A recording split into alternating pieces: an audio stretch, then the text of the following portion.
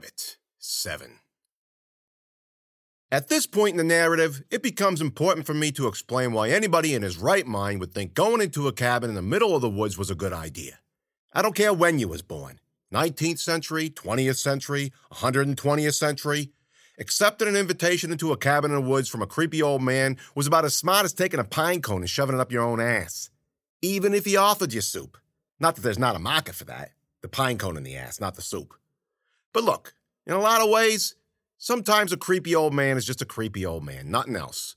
Creepiness ain't a bellwether for psychopathic behavior, by the way. It just means someone's a little weird, socially maladjusted. And social maladjustment is the battle cry of Homo sapiens. It's so tangled up in our DNA, we might as well add it to high school biology textbooks.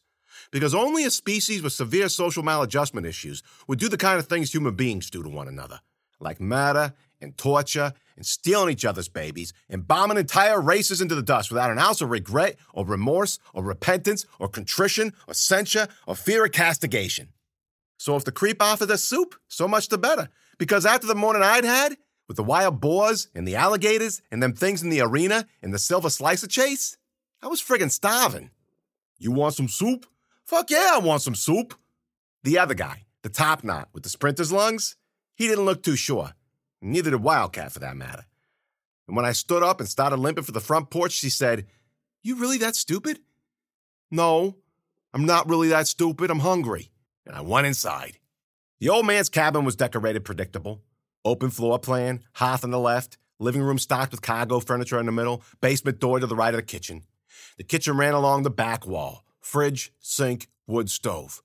A big, wide bump-out window overlooked the dark forest beyond. Apparently, the old man liked wood, because other than the appliances, everything in the place was made out of hickory. Hickory ceiling, hickory walls, hickory floors, hickory furniture. I bet he even had a hickory toilet. Then there was the stuffed animal heads mounted over the fireplace. Nothing huge. A bunny, a raccoon, something I didn't recognize because the skull was all fucked up. I liked the antlers he screwed over the door. Oh, and the framed poster of a kitten hanging from a tree with the "hang in there" printed underneath it. Choice decision there, old man, choice. The old man himself was standing in the kitchen with his back to me, stirring a pot on the wood stove. Savory smells filled the air. Pepper, basil, oregano, cumin. Pretty soon Wildcat wandered in, followed by good old Topknot.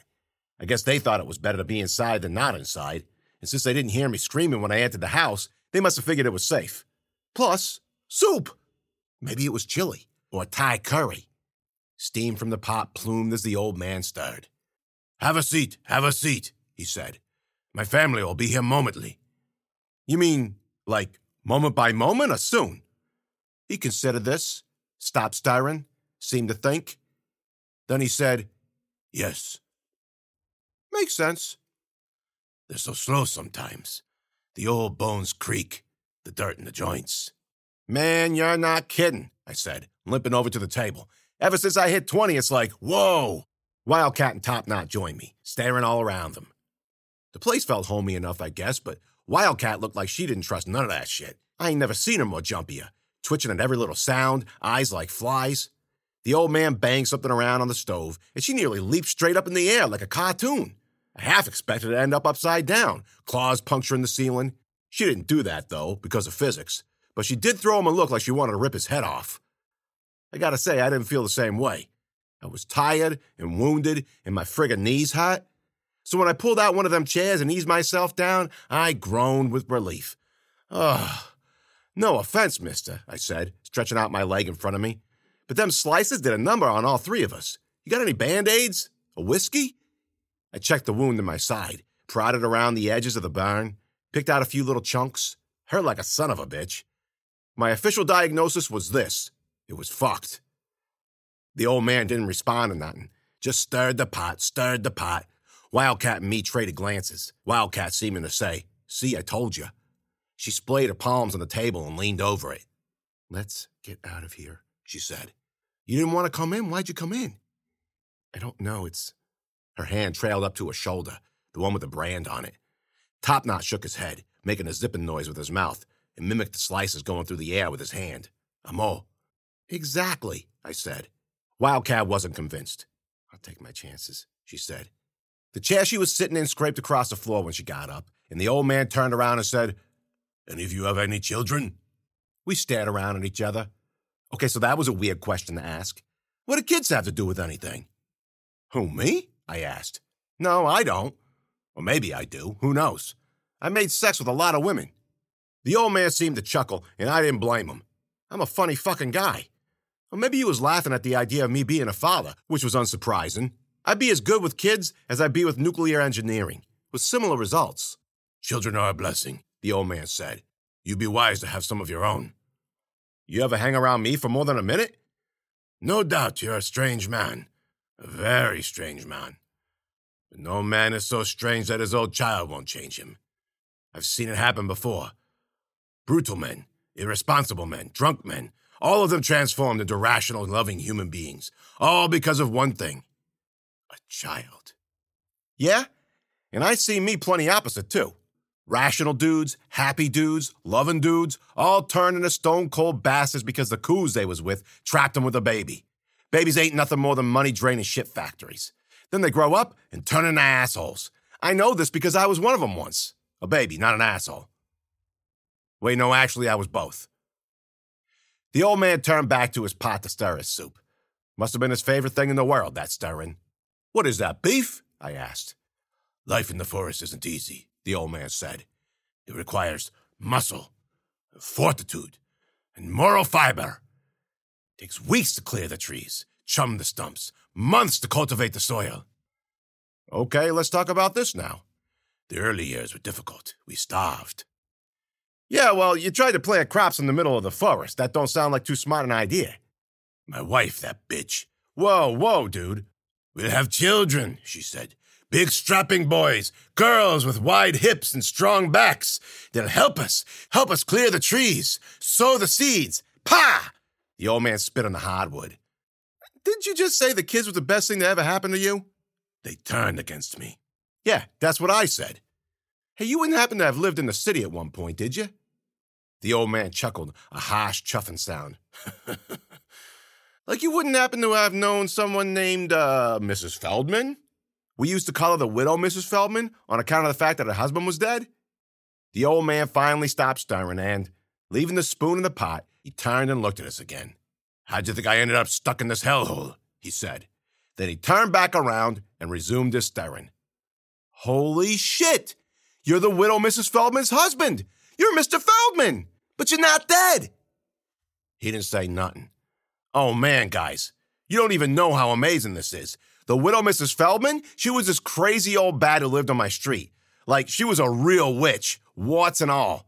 Wore a black wool skirt, even in the summer. Had a cat. Called a demon, I think. Wildcat had gone pale. Yeah, I know what you're thinking, I said. And I don't blame you. But how do you think old Mr. Feldman feels? That poor guy had to sleep with her. How disgusting is that? Hey, Mr. Feldman, how'd it feel to have to do it with such a revolting old wench? He didn't respond.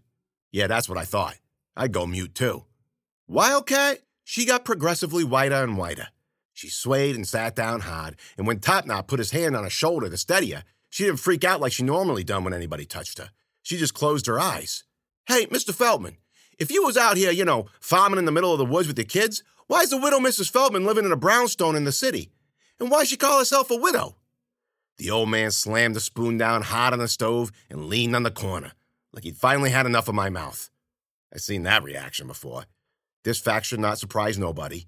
Then he turned around and raised his chin, revealing the thick white slug of a scar running ragged across his throat, from one side of his spine to the other.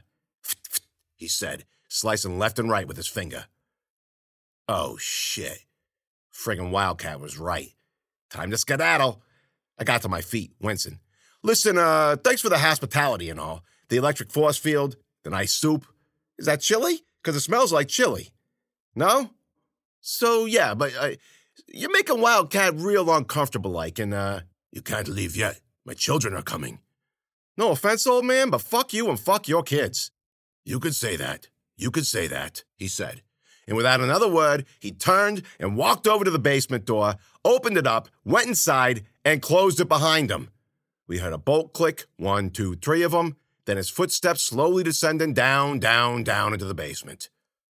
The fuck? I said. Top Knot went over to the pot and took the lid off.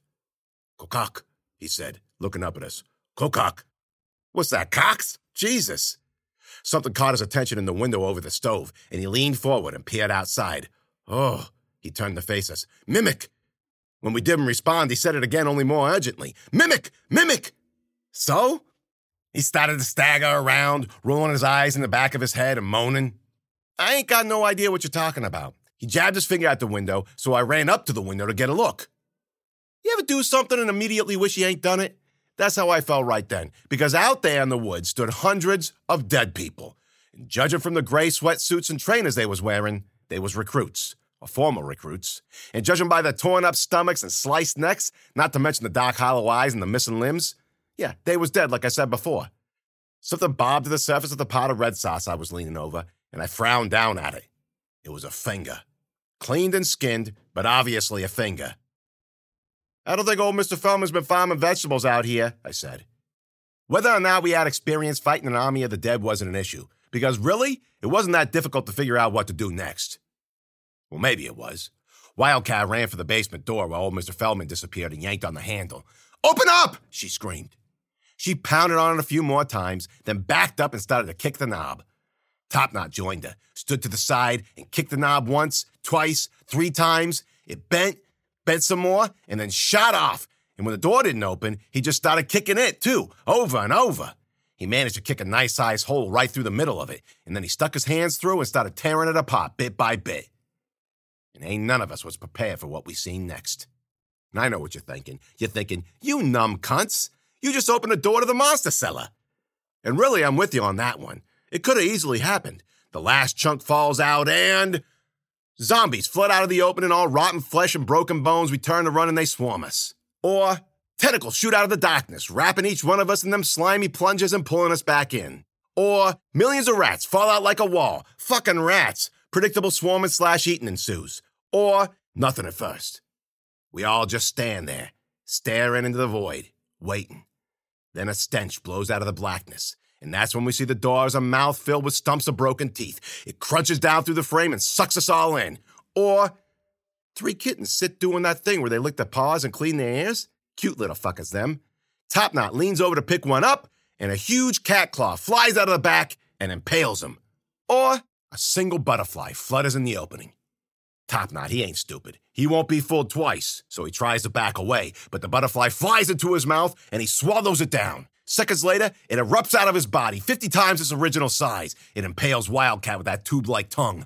Or a fat, pulsing sack of pus throbs in the frame, black and shiny, shot through with dark red veins. It swells and explodes, covering us all in triple rectified acid pus. We melt to the bone, screaming. Then the bone melts too, just to rub it in. Fortunately for us, none of that happened. You want to know what did happen? The exact opposite. He tore the door apart, and there stood another door.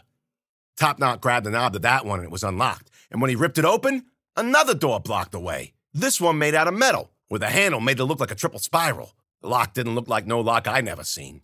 Anticlimactic, I know, until you consider the fact that old Mr. Feldman just went through it a few minutes before, and unless the laws of physics was different here than anywhere else in the universe, there was no way he could have built 3 doors all at once. "They're on the front porch," Wildcat said. She was crouched down at the sill at the front of the house, peeking out from behind the window treatment. Yeah, old Mr. Feldman had window treatments.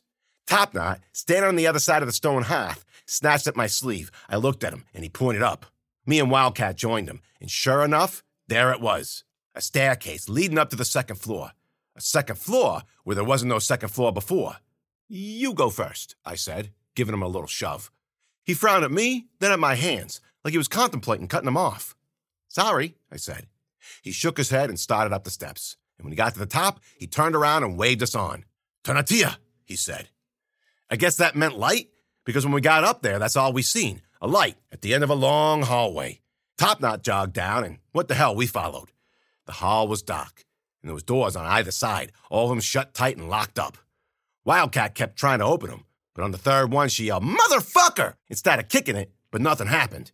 "It's all probably just bricks anyway," I said, which didn't make her feel any better.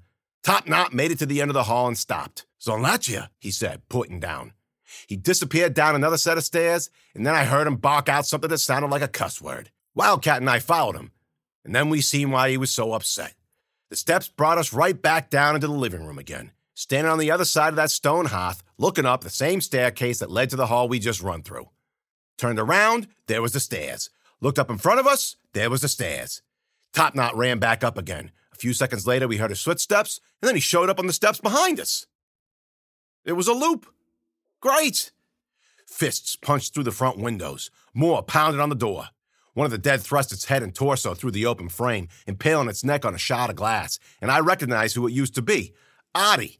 His face was all torn up, but it was Artie, all right. The things behind him pushed forward, crushing his hips against the house. The door cracked, followed by the jam, and then it fell apart and the dead poured in. They swarmed the furniture, reaching for us. And I recognized all of them. The dude who ruptured his Achilles in the second week of hell. Good old fuck you, his head inexpertly reattached to his body. A half a dozen Plex, and another, and another, and another. Hundreds of them. Goons, goombas, and brown people all dead.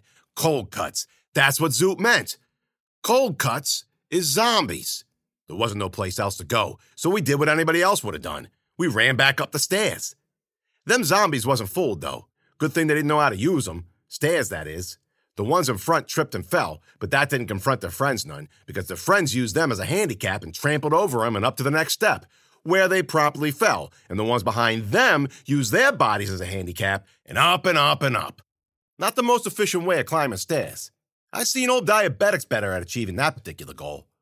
But if you got yourself a somewhat inexhaustible store of meat to use as your own personal stepping stool, why not? We're fucked, I said. We're fucked, and I didn't even get to eat none of that soup. Fuck this place. Fuck this whole thing. BG lied to me. Wildcat didn't seem to hear me. She seemed to be thinking.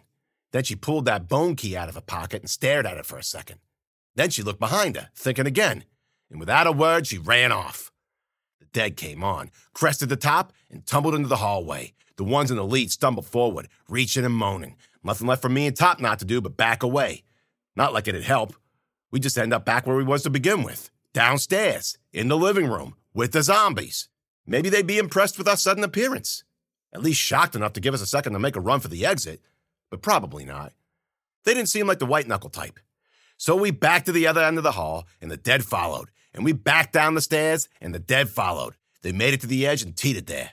Wildcat was busy with the basement door, trying to shove that bone key into the lock. "The fuck are you doing?" I yelled. "Shut up. Is that what that fucking key is for?" I said, "Shut the fuck up." She twisted it, turned it, but nothing happened. The dead pressed in closer and closer, and I thought, great. This is how I buy the farm. Torn a bitch by a bunch of assholes who couldn't even make it through basic training. "Any time now would be nice," I said. Wildcat kept turning the key, and all of a sudden it slipped all the way in. Thunk sounded from the other side, like a vast mechanism had been spurred into action, and then the door flew open, and a black form tumbled out and fell face first onto the floor. "Oh, praise the goddess," it said, and started to weep, big, back-heaving sobs. Fuck's sake, I thought. That wool skirt, that frizzy black hair, and that smell, salami mingled with garlic and cigar smoke. "Is that the widow, Miss Feldman?" I said. As if to answer, her cat, Demon, came yowling out of the door. He took one look at the zombies about to collapse upon the old woman and, you're not going to believe this, but he transformed into like a man-cat. Like a cat the size of a man. Only with fur and ears and claws like knives, it charged the zombies and laid them out flat. Just demolished them. Sliced off their heads, sliced off their arms, sliced off their legs. I never seen nothing so filled with rage. Carved a nice big circle out of them zombies. Enough to give us a little room to breathe. But it didn't last very long. Nothing like that could, right? And as fast as he transformed into something bigger, he shrank down into his old self again. And then he went over to the widow, Miss Feldman, who was still lying there, sobbing, and licked her ear. Leave me alone, she moaned. And finally, inevitably, and kind of sadly, the zombies teetering like puppets at the top of the stairs cascaded down toward us. Sounded like luggage. Top Knot pushed me out of the way. Wildcat jumped the other, and the flesh wave poured down after. And man, did it stink. You ever walk into a closed room filled with a bunch of hungover teenage boys? I'll just leave that one there for you to smell. Didn't take long for them to recover, and the ones on the other side of the living room, those that had not yet climbed the stairs or gotten shredded by Demon's claws, heard the commotion and slowly turned in our direction. The widow Miss Feldman stopped sobbing. She got to her knees and stared around her. The zombies in the lead moaned as one, reaching for us. "Oh, no, you don't," the widow Miss Feldman said. She drew her fingers across their knees, saying, "Pft, pft." The legs cut in half, and they toppled over. She turned and did the same to the ones coming at us from behind, catching them across the middle and cutting them in half. The ones behind them kept coming, though, trampling and falling. The widow Miss Feldman was unimpressed. "Oh, for fuck's sake," she moaned. She cupped her hands into a ball and muttered under her breath. A yellow sphere of energy formed between her fingers, growing larger and larger. The zombies were only 5 feet away, 2 feet. We huddled together back to back. "Close your eyes," the widow Miss Feldman said. I don't know if them other guys did it, but I didn't. She held her hands over her head and hurled the ball of energy on the floor where it exploded in a sonic wave, sending rings of energy out into the horde, cutting them to ribbons. "I left mine open," I said, as she gave me an irritated glare. "What did you idiots do?"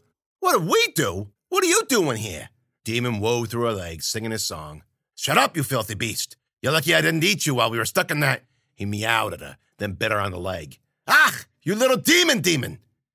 The old lady looked around at the dead things at her feet and sighed. I told them. "Don't do it. You're sick." But did he listen? No. Demon meowed. "Oh, sure, blame me, will you?" Wildcat said, "You hear that?" "Hear what?" She cocked her head. "Listen, I don't hear." "Shh." And then I heard it. Far off at first, but getting closer by the second. The pop, pop, pop of gunfire. Then explosions. Closer and closer, rattling the walls, shaking dust down from the cracks in the ceiling. Machine gun fire came next, then men shouting. And all of a sudden, in walked BG followed by Bruno, both of them holding Tommy guns. BG looked around at the mess, the blood and the bile, the body parts. And them zombies. They didn't just die because they got cut in two. Most of them was rolling around on their backs like turtles. But more than enough had recovered and was crawling toward us again, trailing their entrails like half-stomped slugs. "Jesus, what a mess," BG said. A whole bunch of Zoots and Zoots came in after. And when they saw the crawlers, they loosed a hail of bullets unlike nothing I'd never seen before.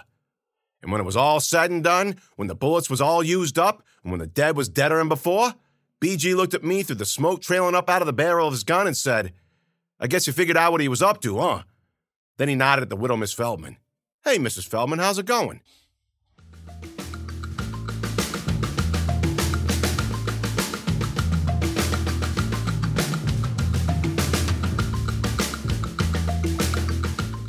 Thank you, everybody, for listening this week. Don't forget to check out LilithFilm.com, JamesKnoll.net/BG, and you can support this show for as little as $1 on Patreon.com.